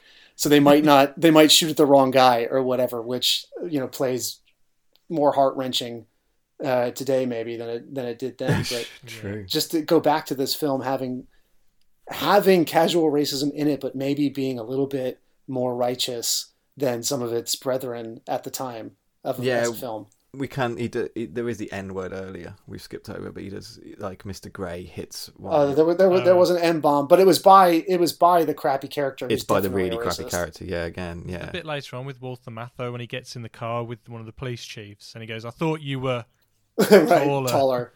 I was going to say that, but or shorter or yeah, something. Yeah. But again, it plays Matthau as an idiot. Yeah, it does. Yeah. It plays Matthau as an idiot, and that guy's like the chief of police, and that character is actually pretty cool. He seems pretty smart. He seems pretty together. He's in charge together. He doesn't make any mistakes. Yeah. He's the one who actually, if they'd listened to him straight away, they would have still been on scene. But it's Matthau who tells them, no, you have to follow the car all the way down, and because they can't stop the train without the dead man switch thing. So actually, like, it's again Matthau's just a bit wrong, even though he's the kind of hero with it. That's kind of where we are now, really. Like, well, I mean, technically he's not wrong because but obviously the crooks figure a way to get around it, don't they? Right. That's the whole plot point. I think that is the plot point that is different from the book. I'm not sure, but I think that's the thing they had to change. Well, in real life, I think they had to change it for real life so that people didn't get any ideas about how to do it. Right. But I like going back to Matthau being first wrong and then right and then wrong and then right again or whatever. None of the characters feel like they're ahead of the script at any point. No. And I know you guys have written stuff before. And one of the things that's kind of hard to do when you're writing is remember that none of the characters know what you know what's going to happen as the writer. And so, they're not geniuses. They can't figure out every single move before it happens or whatever else. So they're just kind of trying to react. And it's those reactions that feel like, as we keep saying, quite real and quite bumbling and a little bit random and a little bit chaotic. Like, you don't really know how it's going to play out because you don't feel like any of the characters know how it's going to play out either. It's just it's just very different from nowadays when you present this kind of stuff. They, like, the cops and everyone like this would be presented as authority figures who really know their, like, role and really know how to control all this. But the terrorists are getting at one above them, and this isn't it. They don't feel like kind of super in charge or anything. They just feel like they're doing a job. Like, it's just any person doing a job. They don't feel like experts or anything like that. They don't sell you as experts or anything in those kind of degrees. And I like that. I like that about the film. Yeah, same. Some of the trained people are presented sort of expert, but only in their field. Yeah. Like, I know about the dead man switch, or I know about where this train is and how backed up the whole line is getting, all this kind of stuff. And obviously the lead, Quint, the lead terrorist, feels like he sounds competent because of the way he plays it. Yeah. But his plan is kind of stupid. Yeah, it's not. in the end, really. And it's not like their disguises once they've got off the train are like that amazing. They just literally take off their beards and their hats and put a different hat on, and that's it. And I like how should we skip to his final confrontation, or did we miss anything? Well, I do want to say there's a really good line here by Matthau, because we got like Matthew when they start moving the train again, and Mathau's like, they're moving. Why are they moving? And someone asks them who's moving, and he goes, "What's the matter with everyone today? How many hijack chains do we have around here?" Because everyone's questioning who's moving. Yeah, that was a good little bit. That was. Yeah, that was a really funny bit. There was a lot of funny bits back and forth from that. I guess I don't know if we want to try and explain like the logistics of what the train is doing. I mean, they basically jimmy up the train so the dead man switch can keep moving the train without them on it, and they get off, really. What they've organised is that every red light, which would automatically stop the train, has been put onto green, so the train won't stop because they've told them that every light have to be green. So they've just had people chasing that. Right. Which seems so obvious. It's basically the bit in Speed where they put the brick on the accelerator, really. No, but I just mean like his escape plan. Once Jerry Stiller and Walter Matthau, maybe halfway through the film, those two specifically and some other characters, how do they think they're going to get out of here? They're in a tunnel. They're surrounded. Yeah, they go into the water. They get in a boat. Right. And I was thinking the same thing, and the audience is supposed to. That's what the film's trying to get you to do, which is a fun little mystery to try and solve. And what they do is, what the villains come up with is to, like, as you say, pretend the train's going, but they do this quick little stop where they get off and leave through an emergency tunnel hatch, which is the only thing you could possibly do. Yeah. Like, there is no other way to get out of there but absolutely. They take off their fake mustaches, put a different hat on, and then go out the escape hatch. That's it. And that's the end of the plan. But it's just... Well, only one of them gets to do that in the end, though. Right, because even in a place full of morons, that plan isn't clever enough to fool everybody. So, like, I like that. So Mathau kind of figures it out with the police chief there, and they go back to where's their emergency stop? Is it like 17th Street? I think. Yeah. They're going south. They're going south, and they're in like the 20s or the teens. And they go back there, and Mathau figures it out, and he goes somehow to he knows where the emergency exit would be that was closest to where the train stopped. So he goes to the subway grate, like Ollie described earlier. Be close enough, so they send I guess can those things just be opened up? Like, apparently. Could I just walk up to a subway grate and just open it? Apparently. I thought exactly the same thing. That's crazy. That is crazy to me. Like, I don't believe that that's true. Like, that sounds horrifying. Anyway, apparently, for the purposes of this film, it's true. I also thought when he opened that up, I was like, oh, is that what those grates are? I learned something today. About that is what they are. But the fact that, like, any Joe Schmo can just, like, buy his hot dog from the guy on the bicycle and then just walk down to the fucking middle of a train tunnel through a grate, it seems not super smart, generally, to me. But no. But next time I go back, maybe I'll give it a try and I'll report back to you guys and see what happens. I love this bit. The police cop is like, he turned this thing around and burn rubber, is what the police or the chief shouts at the guy when they have to zoom back. It's like the most action-packed bit of the movie. Gotta burn. So we're forgetting to mention the undercover cop on the train car jumps out of the... Oh, right. I was going to say, yeah, you're right. He waits until two people have been killed, but and then he jumps off the train and fucks himself up royally. Which was a great move. Yeah, so basically they get off the train and then Mr. Blue shoots Mr. Grey now because he's being an asshole. That's the only reason he really shoots him. He won't give the gun back. That was pretty stupid, wasn't it? Yeah, it's all it is. There's no bigger disagreement. He just won't not take a gun. So Mr. Blue shoots him. And then the Hobo Jesus cop, kind of lying on the floor, shoots Mr. Brown. So it's just Mr. Green and Mr. Blue left. Mr. Blue decides to go back to kill the cop on the floor. Well, Mr. Green escapes up the escape. Just as Mr. Blue's about to kill the cop is when Mulder Mathau appears and holds Mr. Blue at gunpoint. With a great action line of, "Excuse me, fellow, would you mind dropping that gun and turning around, please?" Which, it's amazing. Amazing. It's amazing. This is maybe the one part of the film I find lacks a bit of believability in that the way, not what Mathau says, but in the way they presented these two characters up to this point. I feel like Mr. Mercenary, who does like dark ops down in Africa, British soldier guy, would just turn around and shoot him. Yeah, would just spin around and shoot him in one. Yeah, I agree. Yeah. That's, if I was him, that's what I would do. But he decides to do something else instead, Liam. What does he do? Well, he first tries to bribe Mathau, and Mathau refuses the bribe. He says his accountant says that he's accepted enough, but instead he slowly moves his foot to the third rail and electrocutes himself. Commits suicide. That's pretty insane. It's horrid. I feel like out of all the choices he had at that point, that is maybe the dumbest one. Yeah, by far. By absolute far. I don't think there was any other choice. He could have just tried to shoot his way out. If you did, yeah. Death by cop, try and shoot them both. They would have get shot anyway. If you try and shoot your way out, right. Yeah, whatever. Like, maybe you're going to die, maybe you're going to live, at least you have a chance. Yeah. This is just crazy. Crazy decision. Anyway, it's pretty funny. It is when pretty the smoke funny. comes out of his collar. Yeah. It's like the end of Batman Returns. No, I was going to say at this point now we find out that the Mr. Gray is or Mr. Green, sorry, he's a train driver himself, and so they go around visiting like all the other train conductors or train drivers. Everyone all the train drivers who had been fired recently. Or had like... So who would have like grievances, and they narrow it down to like 10 guys or something. I think they narrow it down to 7 guys. There is that joke when they're going through them, and one of them's now a cop, and Walter Matthau's like, it's that one, definitely. I love...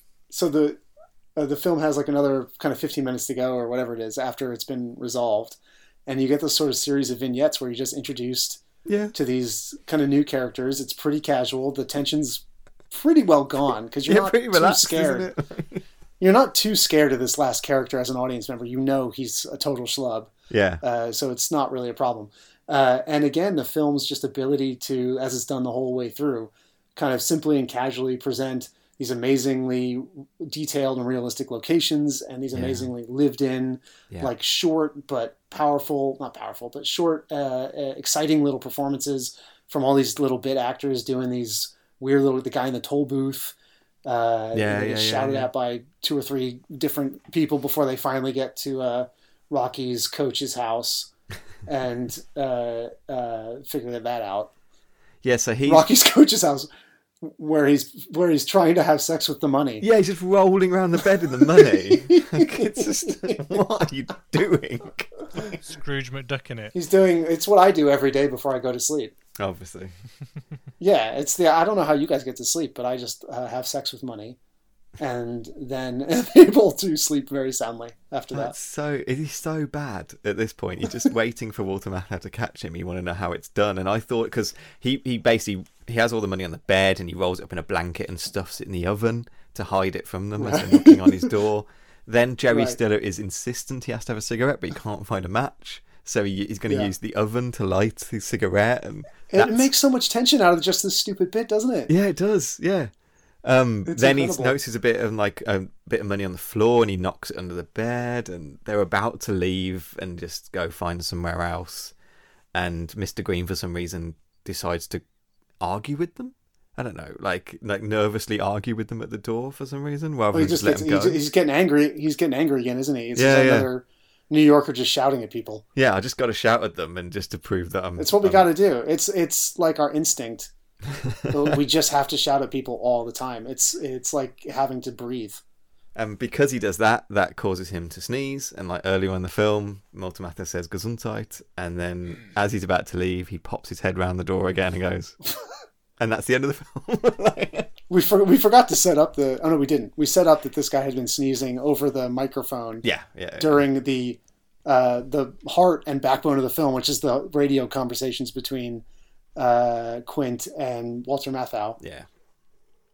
And that's how Walter Matthau figures it out and throws his big ass ugly mug right into that camera.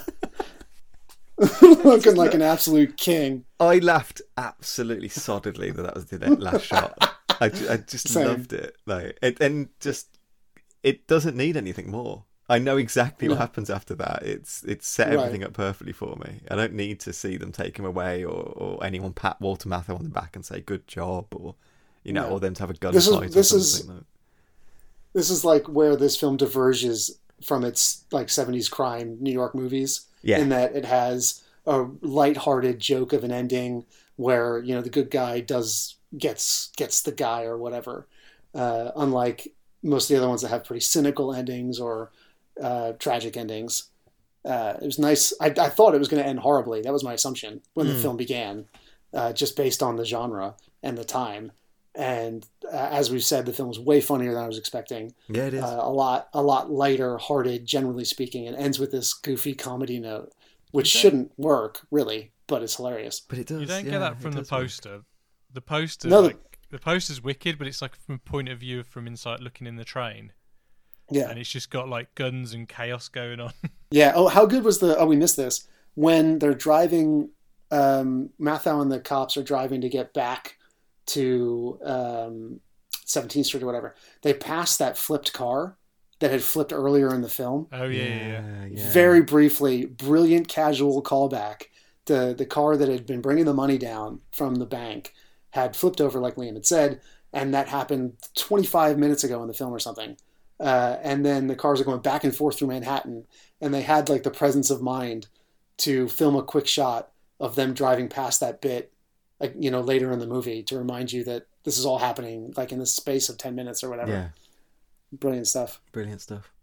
I mean, what you guys like reviews? You know, if you're going to rate it, I thoroughly enjoyed it. It was a very fun movie. It was just enjoyable. I'm not going to say it's the greatest film I've ever seen, but I just had it did what it said on the tin. Do you know what I mean? Yeah. You can't fault it for doing exactly what it's supposed to do and doing it really well. Yeah, I want to say like delightfully economical. I mean that like in a really good way. Like it doesn't waste anything for me. It has everything there. It's just a solid film. Yeah, I think it does slightly, not like masterpiece level, but it does rise above the sum of its parts. Yeah, I guess. Yeah, because each individual like craftsperson is just having such a fun time. It feels like, and doing such great work from the cinematographer and editor that we mentioned, and the director and the actors, and bringing that New York kind of authenticity. I think that rises it up past just being a good time. Yeah, yeah.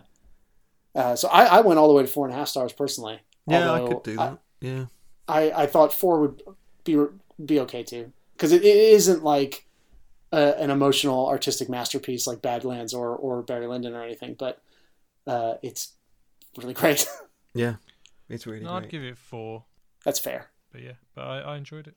It also had a few hilarious credits. There's someone in the cast whose last name was Pelham, which I thought was funny. Surely they hired them just because of that, though. Surely. I assume. One of the hostages is credited. Their character is called simply the homosexual. Oh God! And I have no idea, because that was my same reaction. I was like, wait a minute, who was quote unquote the homosexual? Like, was there a character that was that, you know, much of a stereotype for the time period?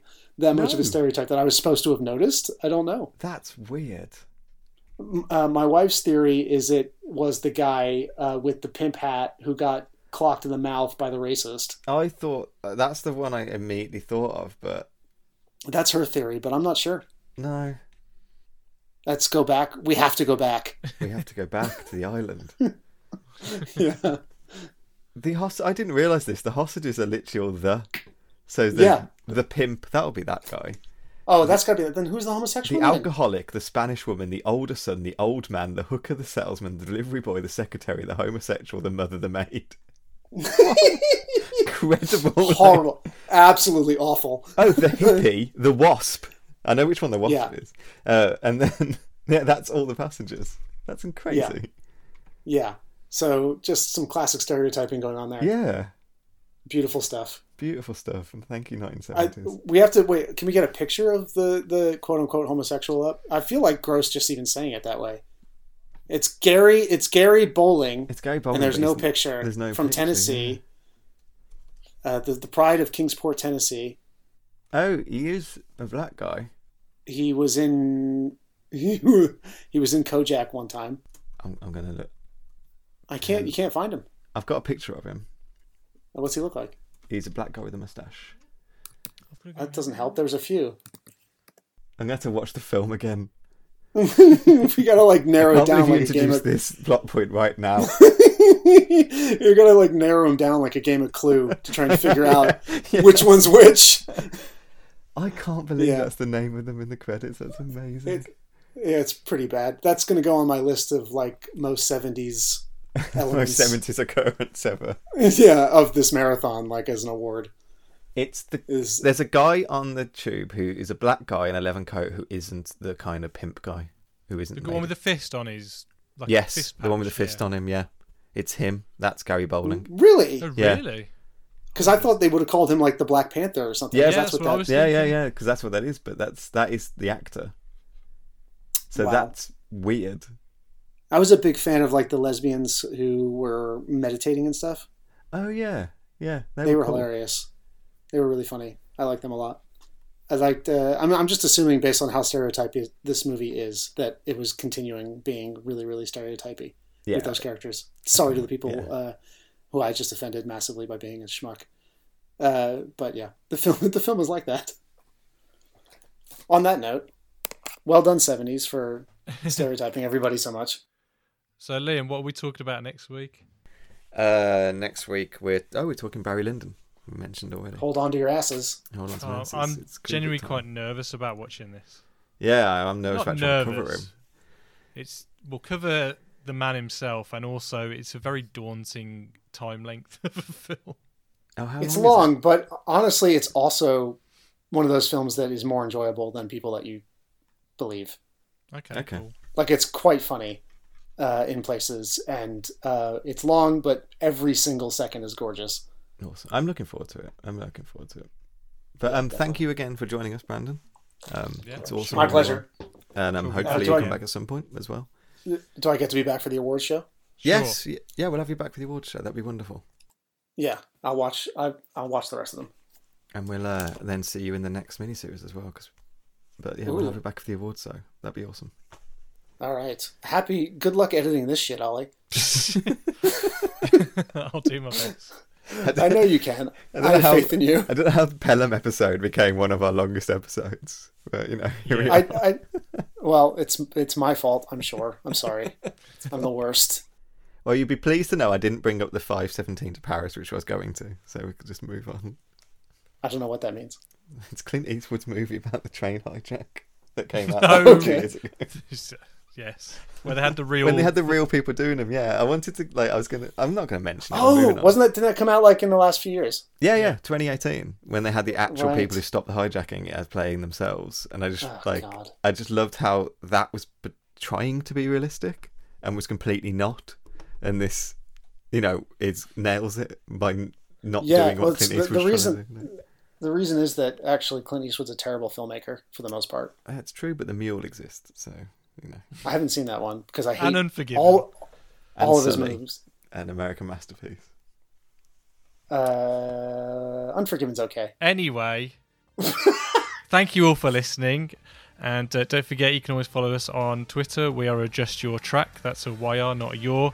We're also on YouTube, Spotify, Apple Podcasts, wherever else you can find good podcasts. And yeah, don't forget, if the picture's bad, always adjust your tracking.